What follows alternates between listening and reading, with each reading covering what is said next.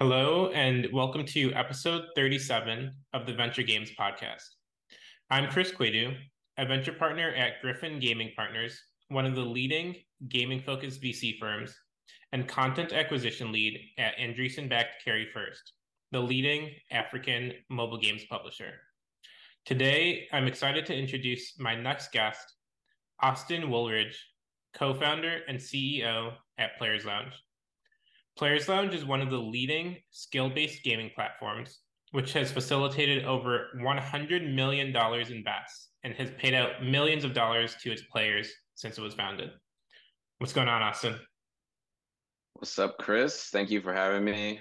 Big fan. One quick correction there. We've actually Sure. done 200 million. If it was like 5 mil or 10 mil difference, I wouldn't have said Yeah. anything, but No, 200 no, no. now.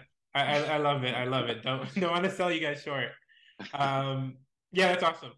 So, just to kick things off, for those out there who don't know you guys, or don't know you rather, can you just walk through your background and the path that you took to get to where you are today? Yeah, I have always been kind of like a entrepreneurial type person. I've always gravitated towards wanting to be my own boss and like making money via things that I love to do.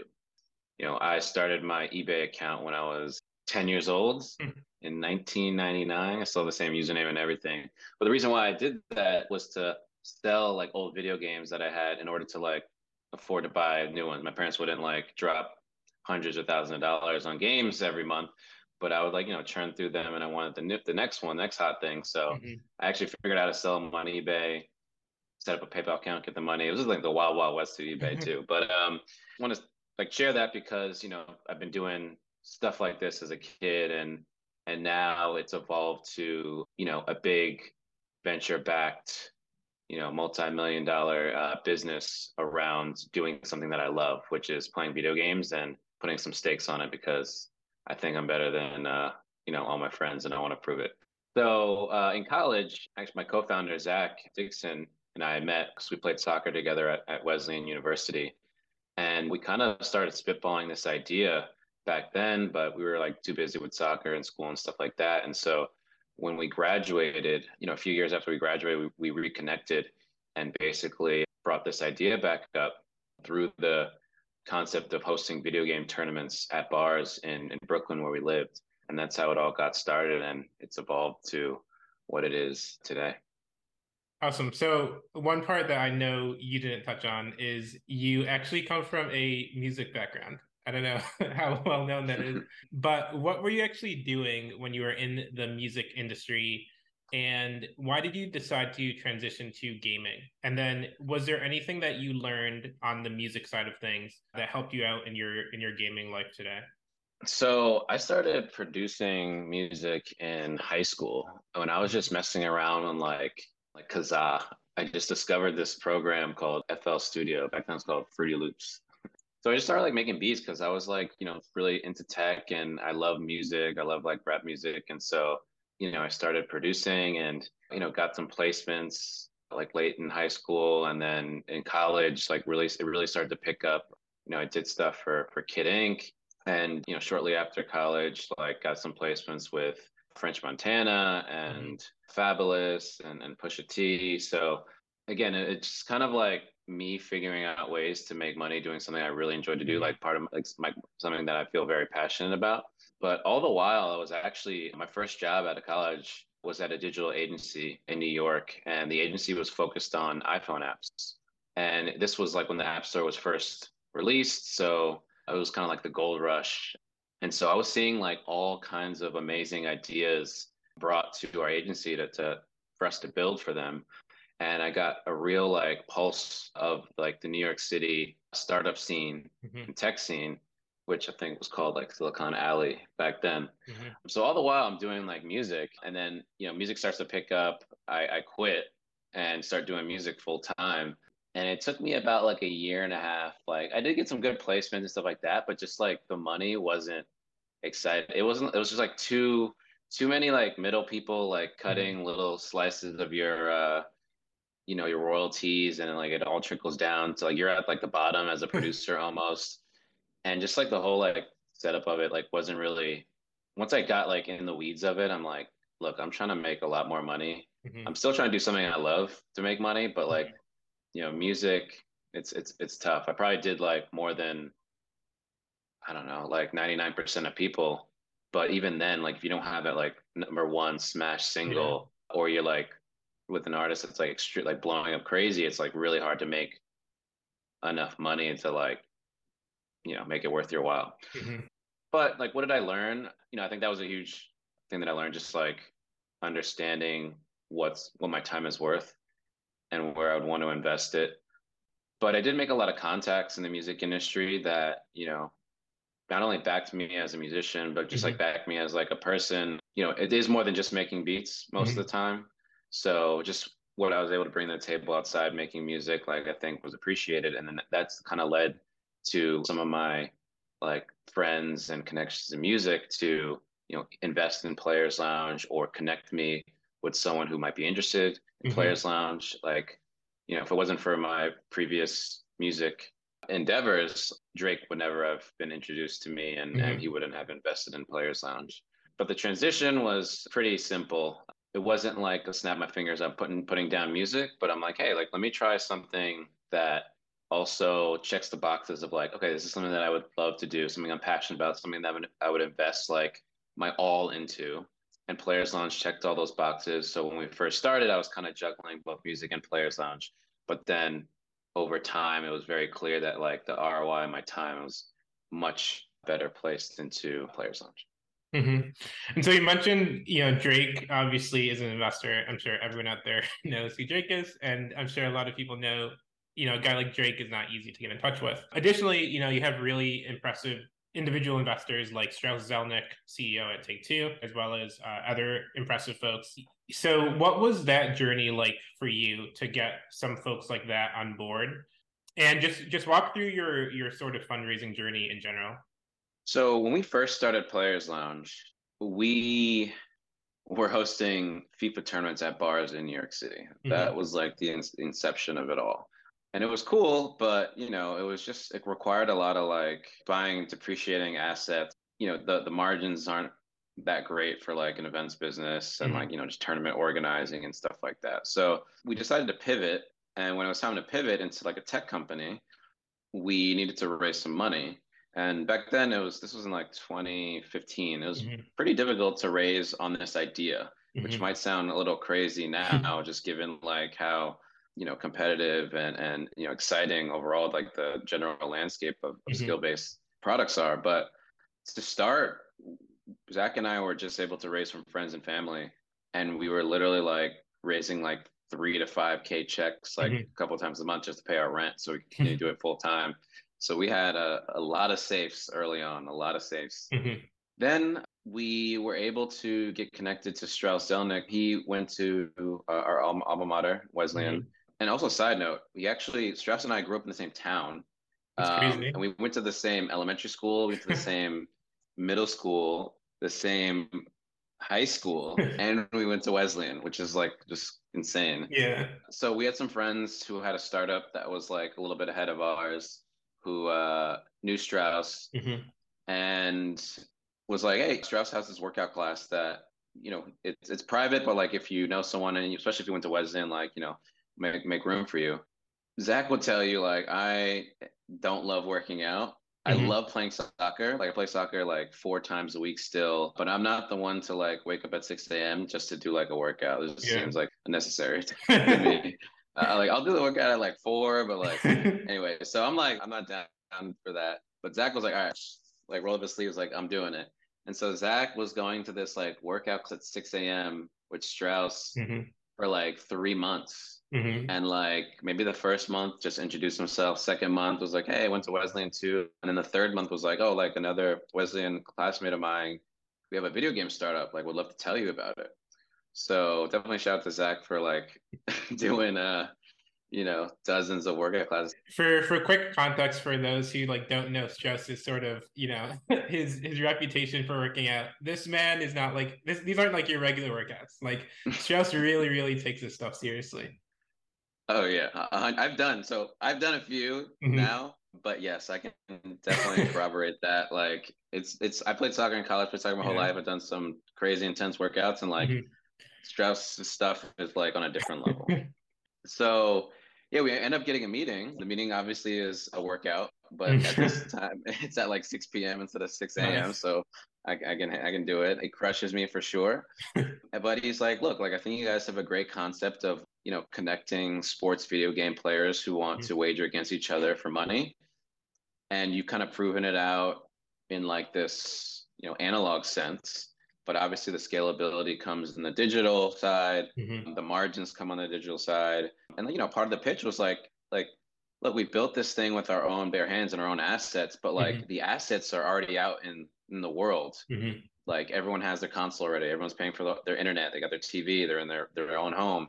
And so we need to build a product that just takes advantage of that in the same way that Airbnb, Uber, like they don't own any property. They don't own any cars, stuff like that. They're like utilizing the assets that are already laid out in the world to build a business around. And so that was kind of Mhm. our rationale to pivot. And I think he really appreciated that. And, he was our first major angel investor. Mhm. Shortly after that, maybe like 9 months after that, we got our first big check from Sam Shetrit, who I got connected with through my old music manager, who subsequently introduced me to Drake later down the line. But to get to that point, and then like a couple hundred after that, was really difficult, like Mhm. extremely difficult. And so we got in a Y Combinator with like around 200 or so, 250K raise. That was like blood, sweat, and tears to get to Mhm. that point. But then once we got into Y Combinator and we like I honestly like crushed it during that 3 month window. Fundraising and got a little bit easier. And you mentioned Marissa Mayer. She was literally the person in the front row, the first person I saw when I got on the demo day stage at YC. So it was nice to know that the pitch resonated with her shortly after. It's awesome. Going back to the origin, because I think obviously the bricks and mortar origin of Players Lounge, frankly, isn't that scalable. So the pivot makes sense, right? But it's a model that is like so relatable to people, right? Like pretty much everyone who is a gamer, unless you're like, the most casual gamer, everyone has a story of like, you and your small group of friends, you think you're the best at like FIFA or like 2K or whatever. And then ultimately, people start talking smack, and then someone's like, all right, like put down some money. Yeah, I remember even when I was in high school, like I had a group of friends that we all played FIFA together. We all thought we were the best. We used to host these like small tournaments for like, $20 buy-in, just with like other kids on the soccer team. And one of my friends actually, we had this like small tournament of like the four best supposedly FIFA players in our class, and my one friend won. And he printed out a contract that said, like, based on the results of this tournament today, like I am the best FIFA player, and he like wanted us to sign it. So like obviously, people take this stuff extremely seriously, right?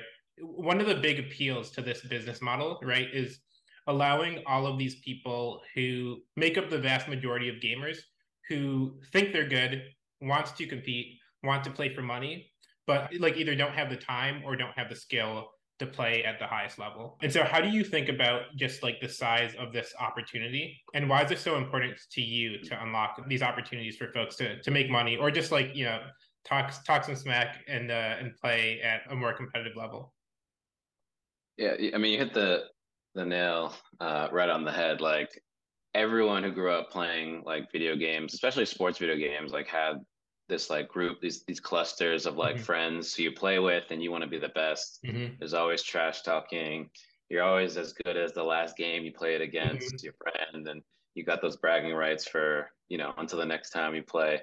Like Zach and I, when we were doing the initial event part of the business, like when we would play each other, we would keep a running list for like every iteration of FIFA. We would Mm-hmm. literally keep track of every win and loss we had against each other. And when the next iteration came out, we would look at who won the most games, and Yeah. we would have like that crown for that person. Mm-hmm. With Players on Sports, just to kind of clarify right now, Yeah. there's Players Lounge, which is betting against the house, which is like our new product, which I can Mm-hmm. get into in a bit. The original app that we launched off of the backs of the event business was Players Lounge Sports, and that is oriented around connecting sports video game players who wanted to wager against other people for money. And Players Lounge facilitates that. Mm-hmm. And so we wanted to basically bring all these clusters that we're talking about, your cluster, my group of Mm-hmm. friends, their group of friends that I got connected with. Like there's hundreds of thousands of these like group, maybe arguably millions Mm-hmm. if you include all these games. We wanted to bring all of them together into one place. So, when you are accurately deemed the best and your friends don't want to play for money anymore because, like they're not going to want to give you any more money, Yeah. where do they go? And so Players Lounge is where they go to find this large community of gamers who are just down to play, games for money. And so it was a very natural transition from what we built from the grassroots level and with the events business. Sports games are massive. There's three like big ones, the big three. So, FIFA, Madden, NBA 2K. And, we built up the platform for them. We talked to our customers, understood what they wanted in a product like this, a digital product. So we were really on the ground level doing customer interviews at these bars and FIFA Mm-hmm. tournaments and Madden tournaments to understand what would they appreciate, what would draw them into a digital version of this.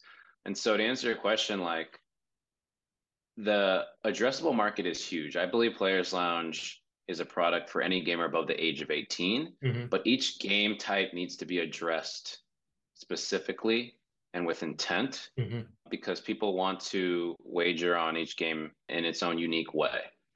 And so we built a whole product around sports video games because they're 1v1 games. Mm-hmm.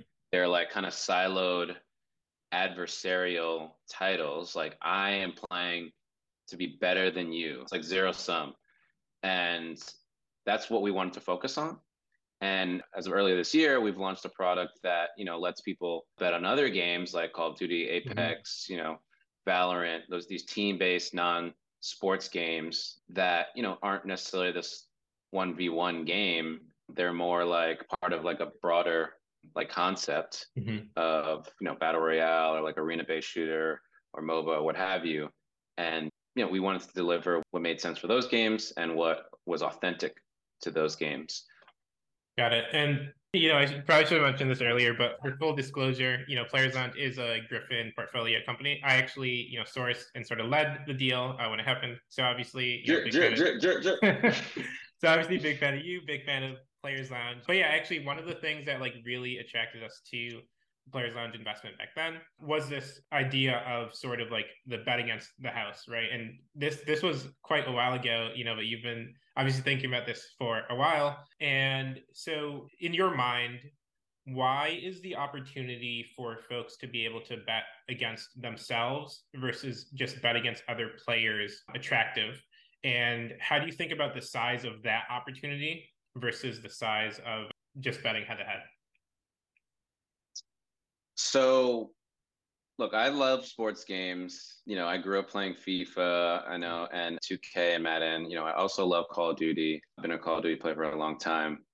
But the gaming world is much bigger than sports video games. Mm-hmm. Like it encompasses many other genres. And as much as I love like 1v1 competitiveness and playing, against my friends, I actually like playing with your friend or with my friends a lot more. It's way more fun. Like it's like a night and day experience when you're doing something collaboratively and winning together. And so, especially with games becoming more social, like we wanted to incorporate these social games in our product. And for years, gamers have been like barraging us with requests to support like Call of Duty, Apex, like these huge, massive games, Rocket League, Valorant, Counter Strike, all these non-sports team-based games. And we always knew we needed to evolve.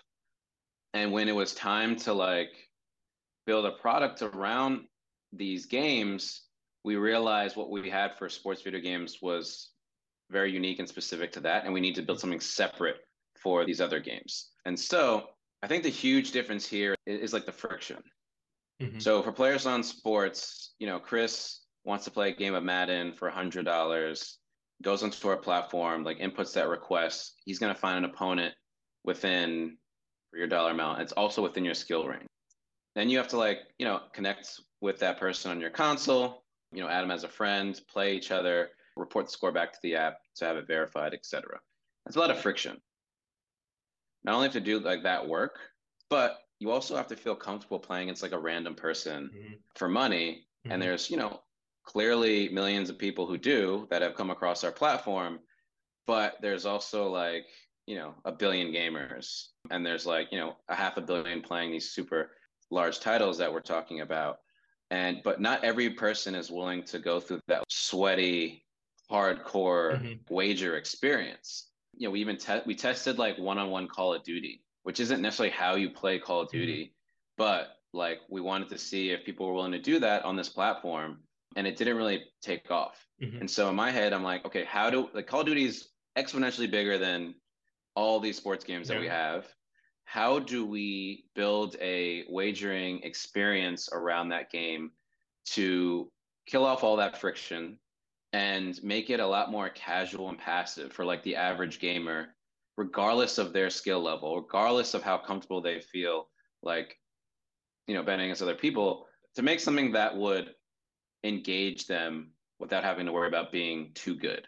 That's the biggest hurdle here for head to head, like peer-to-peer wagering, is that you're kind of a little bit in the back of your mind, like, am I not good enough for this? Because like this place is gravitating, like the best gravitates towards our product. We have the best Madden players in the world, the best 2K players in the world. Like, like I don't know if I'm good enough, and it's a very like daunting barrier to entry. So what we built for Players Lounge, that's what our new app is called. It's just Players Lounge, and then the sports app is called Players on Sports, is a platform where you don't have to be a pro level player or even good. You receive challenges that are based off of your skill level. So instead of having to play other gamers in a head-to-head capacity, you're just trying to beat your averages in the game of your choice, your favorite game. So let's continue to use Call of Duty, for example.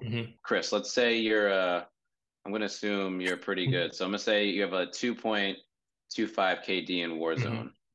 You sign up for a Players Lounge, we understand that. We know how good you are. We have your history playing that game.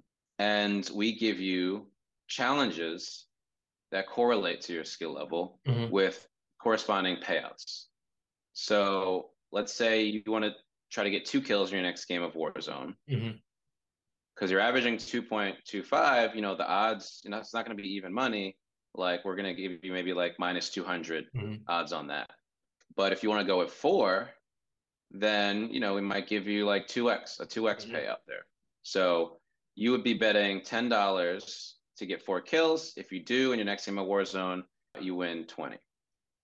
And what the best part about this experience is that you're just playing that game of Warzone as you normally would. The game is giving you the proper matchmaking. The ELO system or whatever is being used is giving you the proper opponents that fit within your skill range.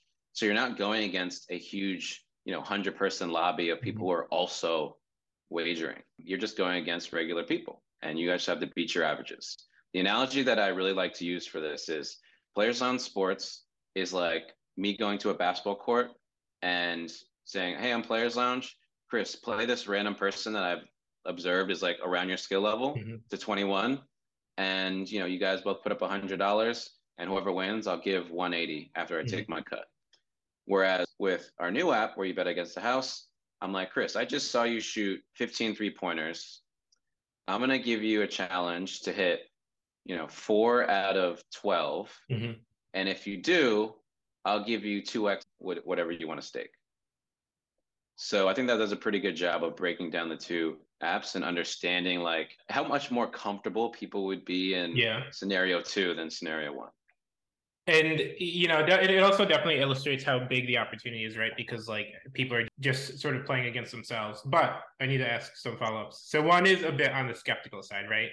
So let's just say, I'm a hustler, right? Like I'm all about my money. So I am like, look, I know the system is watching me and trying to figure out how good I am. We'll just use the basketball example, right? So I know I can hit 8 out of 10 free throws, but I'm going to hit 2 out of 10 so that I get really attractive lines.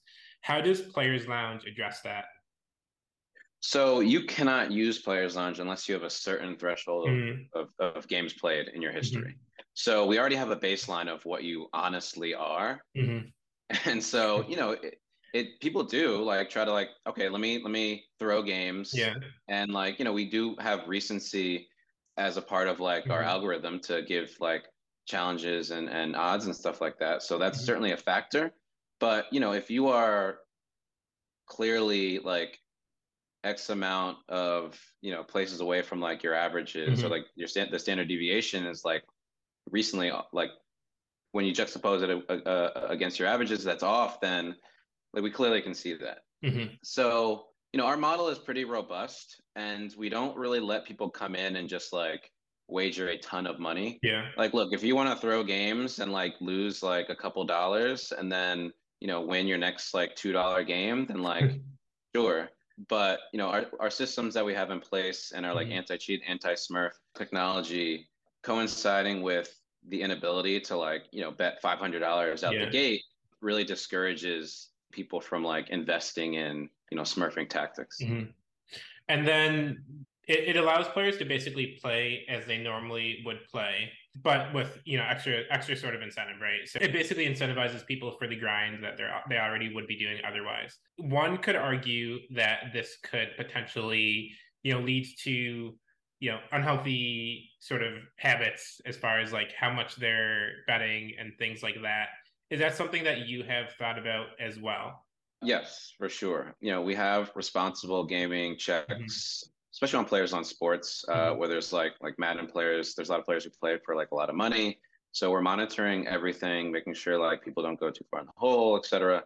And we take requests to like, hey, like you mind closing my account? We do that very, Mm-hmm. very seriously. But most of the time, it's not necessarily as applicable as like actual gambling because Mm-hmm. this is a skill-based thing. Right. Like that you're not going to beat this player, so Mm-hmm. you're probably going to stop playing that person. And our matchmaking system for players on sports is done in a way that keeps you in the ballpark of like similar skill, and so you don't really ever feel like overpowered or whatnot. On the bet against the house side, we actually find that most of our users are betting smaller increments, and they Mm-hmm. associate Players Lounge with like an extra exciting layer to their Mm-hmm. grind versus like, oh, I'm gonna bet like Yeah. $500 to win like 1,000 or something like that. But if I lose like 3 games in a row, I'm gonna be like in the hole. We don't even like that doesn't even Yeah. happen. We don't even let people Mm-hmm. bet more than $100 at Mm-hmm. all Mm-hmm. because the type of user for like Call of Duty and Apex and the games that we let people bet against the house with,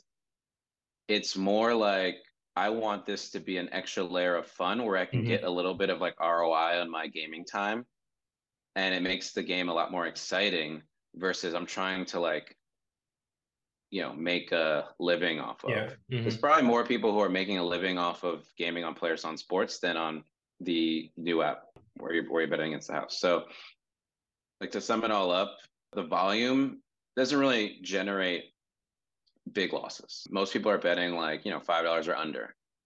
You can always bet like $5 to get one kill and get whatever is appropriate for your skill range Mm-hmm. there. And you can just do it every single game. Yeah. So there's that option. But there's Mm-hmm. also like the enticement of like, okay, if I can do it for $5, let me do it for Yeah. $20. And you might lose that one game for $20. Like that you might just like, run across a good team Mm-hmm. that is more skilled than you are. So at the end of the day, you can always make money and grind it out on Players Lounge. Mm-hmm.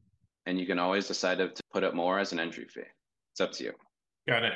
I want to shift gears a bit and just talk about the market in general. So for folks out there who are a little bit less familiar with the real money gaming market, so I think if you look back a few years from an investment perspective within VC and honestly within like gaming VC and sports VC, I think real money gaming was getting quite a bit of attention and quite a bit of investment dollars. I think skills would be the most notable example. Obviously, in recent months, skills in the public markets, has not performed particularly well. I think if you look at the sort of landscape in general, like in India, a lot of the largest gaming companies are real money gaming companies, right? You have your Winzows, your MPLs out there. In the US, I think recently there's been more competition. And I think there's been a little bit more concern. So, how do you view the market today, just in general? And why are you still optimistic about the opportunity? It's a really good question. So when we first started Players Lounge, it was like a year or so before PAPSA was repealed. So that basically let any state decide whether or not they wanted to offer gambling, and more specifically like sports betting. And so that never really affected us because we are a game of skill, Mm-hmm. and online games of skill with a real money component to it have been legal since the Unlawful Internet Gambling Act of like 2016. And shortly after that, FanDuel and DraftKings blew up. They basically paved the way for businesses like mine to not have to like lobby and do all Mm-hmm. this stuff. And it's almost objective to say that, Players Lounge is more of a game of skill than like daily fantasy. Because Mm-hmm. like, the best Madden player in the world is going to beat me literally for like years straight until I like really invest in Right. myself to be a good Madden player.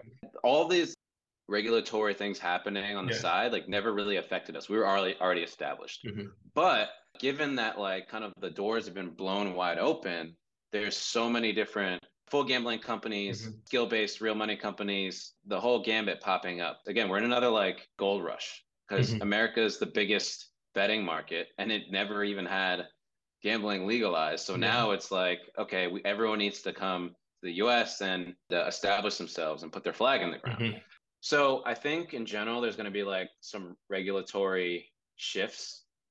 Like there'll be companies that are really buttoned up, Mm-hmm. and there are companies that, won't be, and then, things will get cracked down on. But, as long as you're doing what you're supposed to do, like for Players Lounge, we have, age gating out the gate. You need to supply your ID, and, that ID gets verified. You need to be in a state where skill-based wagering is allowed, and we have geofencing and all that to make sure that we're compliant there. We have anti-money laundering policies that get refreshed every Mm-hmm. 6 months. So we're very, very, very buttoned up, but not everybody is. And so I think with this new wave of companies, we're going to see like more strict oversight from like the payment processors. So in general, like the real money gaming space competitively is growing extremely quickly, especially in our space, in our vertical Mm-hmm. specifically. We have a competitor Slack channel, and every month or so, someone on my team finds like a new startup trying to do exactly what we do. So we're keeping tabs on it all. But across the board, there's a lot of innovation happening across all types of real money Mm-hmm. gaming, all types of businesses, gambling and skill based. So I'm very optimistic because innovation is great. There's a lot Mm-hmm. to learn from each other. There's a little cohort of real money gaming startups that like I try to stay in touch with on a regular Mm-hmm. basis, see what they're doing, see what they're seeing, learn from each other. Because a rising tide raises all ships. Yeah. If we're all winning, if we're all doing well, then it's beneficial for everybody. The more success, the more validation there is, and the more investment money that goes into it and all that. So I'm very, very optimistic. I think the landscape is ripe, like the soil is ripe for some really strong roots. And I view Players Lounge as like one of the early, stable companies in the space focusing on video games and esports. Got it.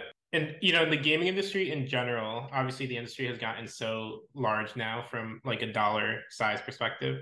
And this area has mostly, to your point, been taken on by startups. Why do you think, and maybe this is speculation, maybe you know something, but why do you think the traditional gaming companies haven't actually done this themselves and just integrated like some real money gaming functionality into their games themselves?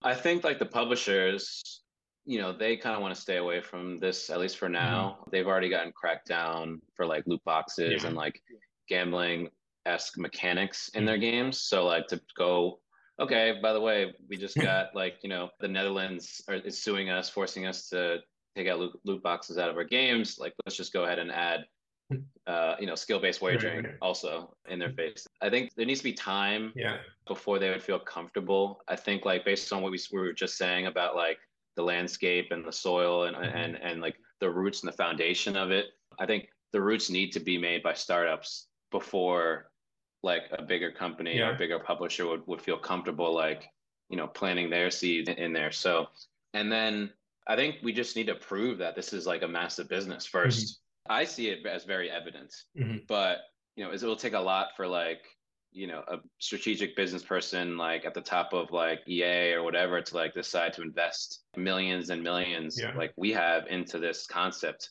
until someone's like at least proven it out. When it comes to like the gambling companies, again, just full disclosure, Players Lounge is not gambling, but it's just easy Yeah. to Yeah. like, wrap your head around it and the space. But like actual gambling companies like FanDuel and Mhm. DraftKings, like I think right now they're just too focused on opening up sports betting state by state. Like Mhm. so there's a lot of money in that. Like honestly, probably more money in the vertical that we're attacking right now. And so they're just knocking on every regulatory door and like city council door to try to open up betting in those states. And like, that this would be like a distraction from that. Mhm. So what I think is going to happen is a company like Players Lounge is going to continue to establish that this is a very big opportunity. And, we prove that people want this thing and publishers will hopefully work with us to expand on our offering and make it all around a better product for all gamers.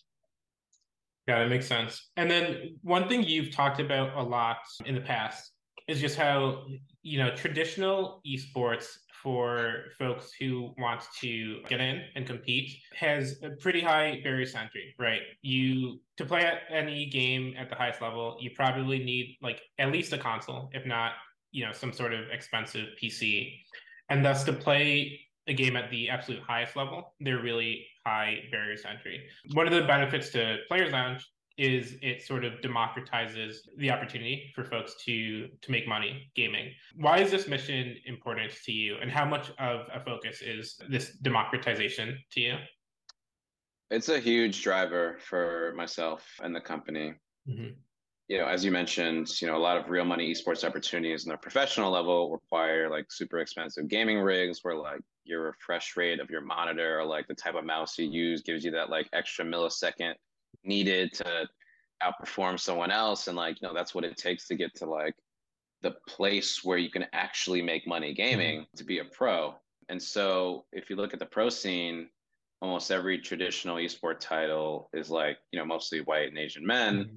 There really isn't like much representation outside of that. You'll see every now and then, but like generally it's like hard to come by. And Mm-hmm. so, and those barrier of entries are real and due to like socioeconomic constraints, a lot of people and a lot of like minorities can't even acquire the equipment Mm-hmm. to perform at a level where they can potentially be a pro. And so with Players Lounge, like again, you just need a console. There's an opportunity for everyone. If you're a PC gamer, if you're a console gamer, what have you, but you don't need that extra like investment. You just have your console and your controller or your PC and your mouse and keyboard. Doesn't need to be crazy, and you can make money on Mm-hmm. Players Lounge. We have people who have made like hundreds of thousands of dollars over the past like couple years Mm-hmm. just playing Madden or just playing 2K. And like very soon we're gonna have people making that same amount of money on games like Apex and Call of Duty. The key thing, it doesn't require you being the best. It requires you to, be better than like a certain cohort, or requires you to like grind and beat your averages while you're grinding. But there is an immediate and very real opportunity to make money on Players Lounge, no matter who you are, no matter how much money you've invested in yourself as a gamer. And that's something that's like I hold really close to my heart. And, I think it's an important like service to provide. So the landscape for content creation in gaming has evolved, pretty dramatically over the years, right?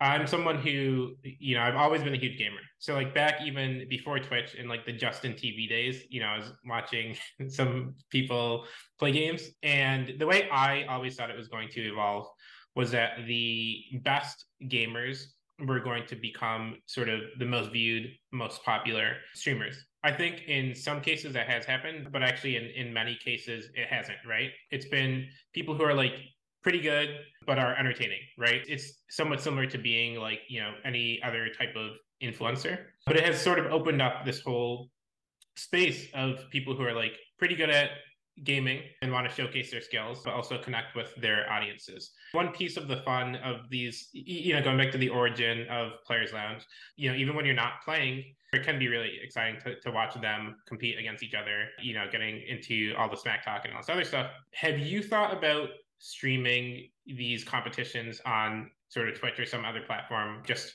to give the players sort of an additional benefit to be able to like sort of build their audiences while they're also able to compete for money. Yes, absolutely. We do stream our big Madden tournaments. I think anyone who plays Madden, I think, has heard of players.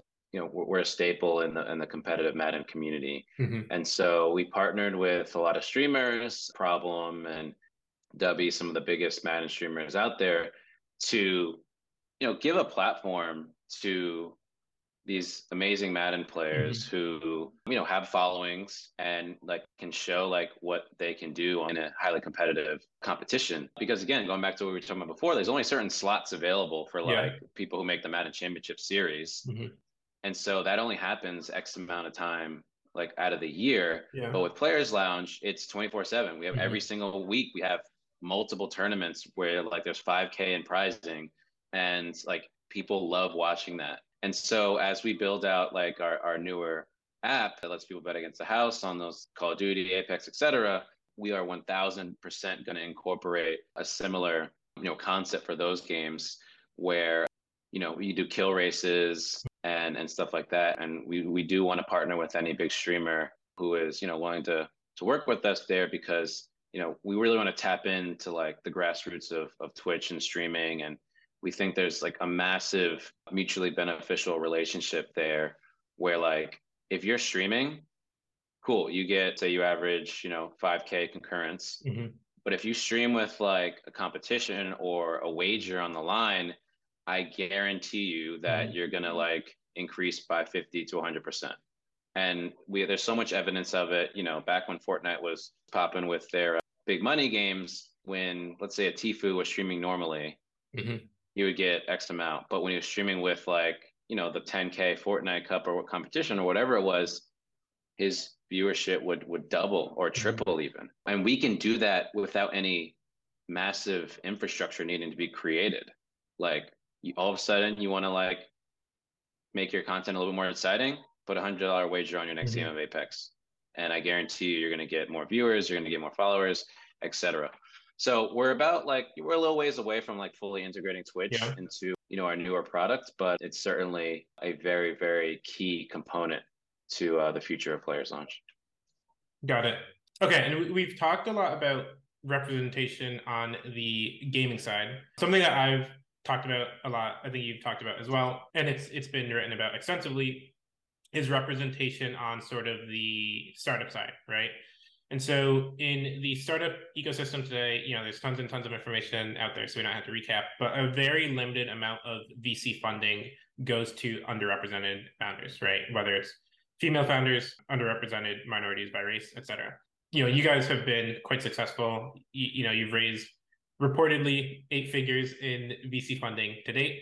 And that's very impressive, especially given this sort of backdrop. I bet, unfortunately, there's probably a relatively small number of young Black founders who have raised this sort of funding. So on the representation side, what does that mean to you? And do you see yourself either as a role model, or do you try to help out other founders going through a similar journey with the odds somewhat stacked against them? Yeah, I mean, the odds are certainly stacked against us, and you could just look at the numbers. And I think like, Black founders have something extra to prove, or need to prove something extra on top of like just the numbers being against us. Like I had to basically build something from nothing to prove that like there's a market for this, where I almost would guarantee there's somebody out there that didn't look exactly like me who could have raised just off the idea alone. I had to go into a bar every single night and host a video game tournament and get all this like qualitative and quantitative feedback and proof and evidence to be able to raise this idea that's clearly now a, over $100 million idea. And so I think it just comes as the unfortunate truth and comes with the territory. Like more often than not, like you're going to have to bring something to the table already. And I do think like places like Y Combinator do a great job of like trying to like rule that out and not have that be like a requirement for for Black founders, not specifically Black founder, but just like not consider that Right. at all. There's so many companies that I saw go through YC who just came through an idea. Mm-hmm. And so I think YC does a great job of just investing in the person versus like the expectation. So in terms of like, being a role model and mentor, absolutely. Like my door is always open. I always make myself available for anybody who wants to reach out, pick my brain, like guidance, etc. Definitely want to pay it forward. A lot of people have for me. And hopefully if I can like have enough money, I hope to be like, some of the first checks into, some Black led companies. I have been fortunate to like receive investment from, Black people who have their own funds who like made it their interest to be one of the first big checks. Kai Bond he was at Comcast when Comcast invested in Players Lounge, but like I'll never forget, he saw that Players Lounge got into Y Combinator. I never met him before, but he also went to Wesleyan, by the way. We keep it real close, keep it tight. And he told me like, look, when you're done with demo day, or like when you're ready to actually raise after YC, like come to me and I'm gonna write you your first check at a Comcast. And he did. He was 100% true to his word. He wrote the first check and the biggest check at that time. And so, I want to like be that person one day, whether I like have my own funds and stuff like that. So that's what I want to grow into. In terms of advice, I would say first and foremost, like be confident and be exactly who you are. Be smart about it, but don't conform and sacrifice your character to raise money. You'll find someone, if your idea is good enough, if you're believe in yourself and you can sell well enough, and like you do what you're supposed to be doing, like you can raise money without having to like feel like you're trying to conform to into something you're not. Like I've never liked wearing button ups. It made me feel like I was working for someone, like someone was telling me what to do, and like I'm not gonna wear one to a fundraising meeting. Like that's not who I am. I don't need to change who I am because I'm asking them to invest in exactly who I am. So I'm not going to be wearing a button up when I'm sitting at my desk working. The button up is representative of like, the bigger picture. Yeah. But yeah, there's just generally a pressure to like, quote unquote, button yourself up. Yeah. When you get in a room of like, white men that you don't know asking for money. That's like not something that Black people do every day. But if you want to start your own company, you're going to have to do that. There's Black funds, there's white funds. You're going to have to get comfortable pitching in front of everybody and asking for money. And so I think the key is just to be confident, know your business in and out, know that you're going to be the one to do it. Because if you don't exude that energy, you're not going to get money from anyone, let alone, maybe a group of like a white fund that, is already writing you off to begin with, potentially. I'm not trying to put everyone in the same bucket, but like there have been times where I went to a room with Zach and immediately they looked at him and started talking to him and said, oh, so you're a CEO. And didn't even think twice, didn't even look at the deck or whatever, just assumed that he was a CEO. Walked out of that meeting. Yeah. So, yeah. No, that's very powerful. I think you gave great advice too. The button up thing, I was laughing a lot, but I actually, I started out my career in investment management, which is like a pretty like button up field. And one of the things actually that like I really enjoy about having switched to venture and now on the startup side is that I never have to wear a button-up shirt. So, I'll joke with friends. I'll be like, yeah, I hope to like never wear, a suit again unless like, I'm going to like a wedding or something like that. So, even these like smaller things that are symbolic actually can be impactful, right? So I think it's great advice, sort of be authentic, but also be smart. But yeah, just wanted to, sort of wrap things up. And as a concluding question, going forward, what all do you want to accomplish with Players Lounge? We've talked a little bit about like sort of the mission and some things that are important to you. But what do you want your impact to be? And what do you want to accomplish either personally or professionally? I want Players Lounge to become a staple in gaming forever, like Twitch has, like FanDuel has for fantasy and sports wagering. I want it to be something that every gamer knows about, most gamers use. I want Players Lounge to be a brand that transcends gaming, that has like a cultural impact in gaming as well, a brand that builds a legacy. And most importantly, I want it to continue to evolve. Like we've already evolved from in-person events to head-to-head wagers to, casual passive wagering against the house. Eventually, we want to have offerings that you don't even need to wager on. So that will allow us to expand anywhere in the world and in all ages. That's on the horizon for us. We want to be something that every gamer uses. If you don't use Players Lounge, you're leaving something on the table. That's what I want Players Lounge to become. Personally, I just want to continue doing stuff that I love. Like I love building businesses. I love building an idea that I would use, a product that I would use, something that I like find dear in my life and something I'm passionate about. So I've been very, very fortunate to like build a business around that with Players Lounge. And, I want to continue to see where that takes me. Awesome. Well, I will definitely be following your journey and rooting for you. But yeah, I thought this was a great conversation. Just want to say thanks for taking the time. Yes, of course. It's always good to see you. Always good to catch up. And hopefully I'll see you soon. Sounds good.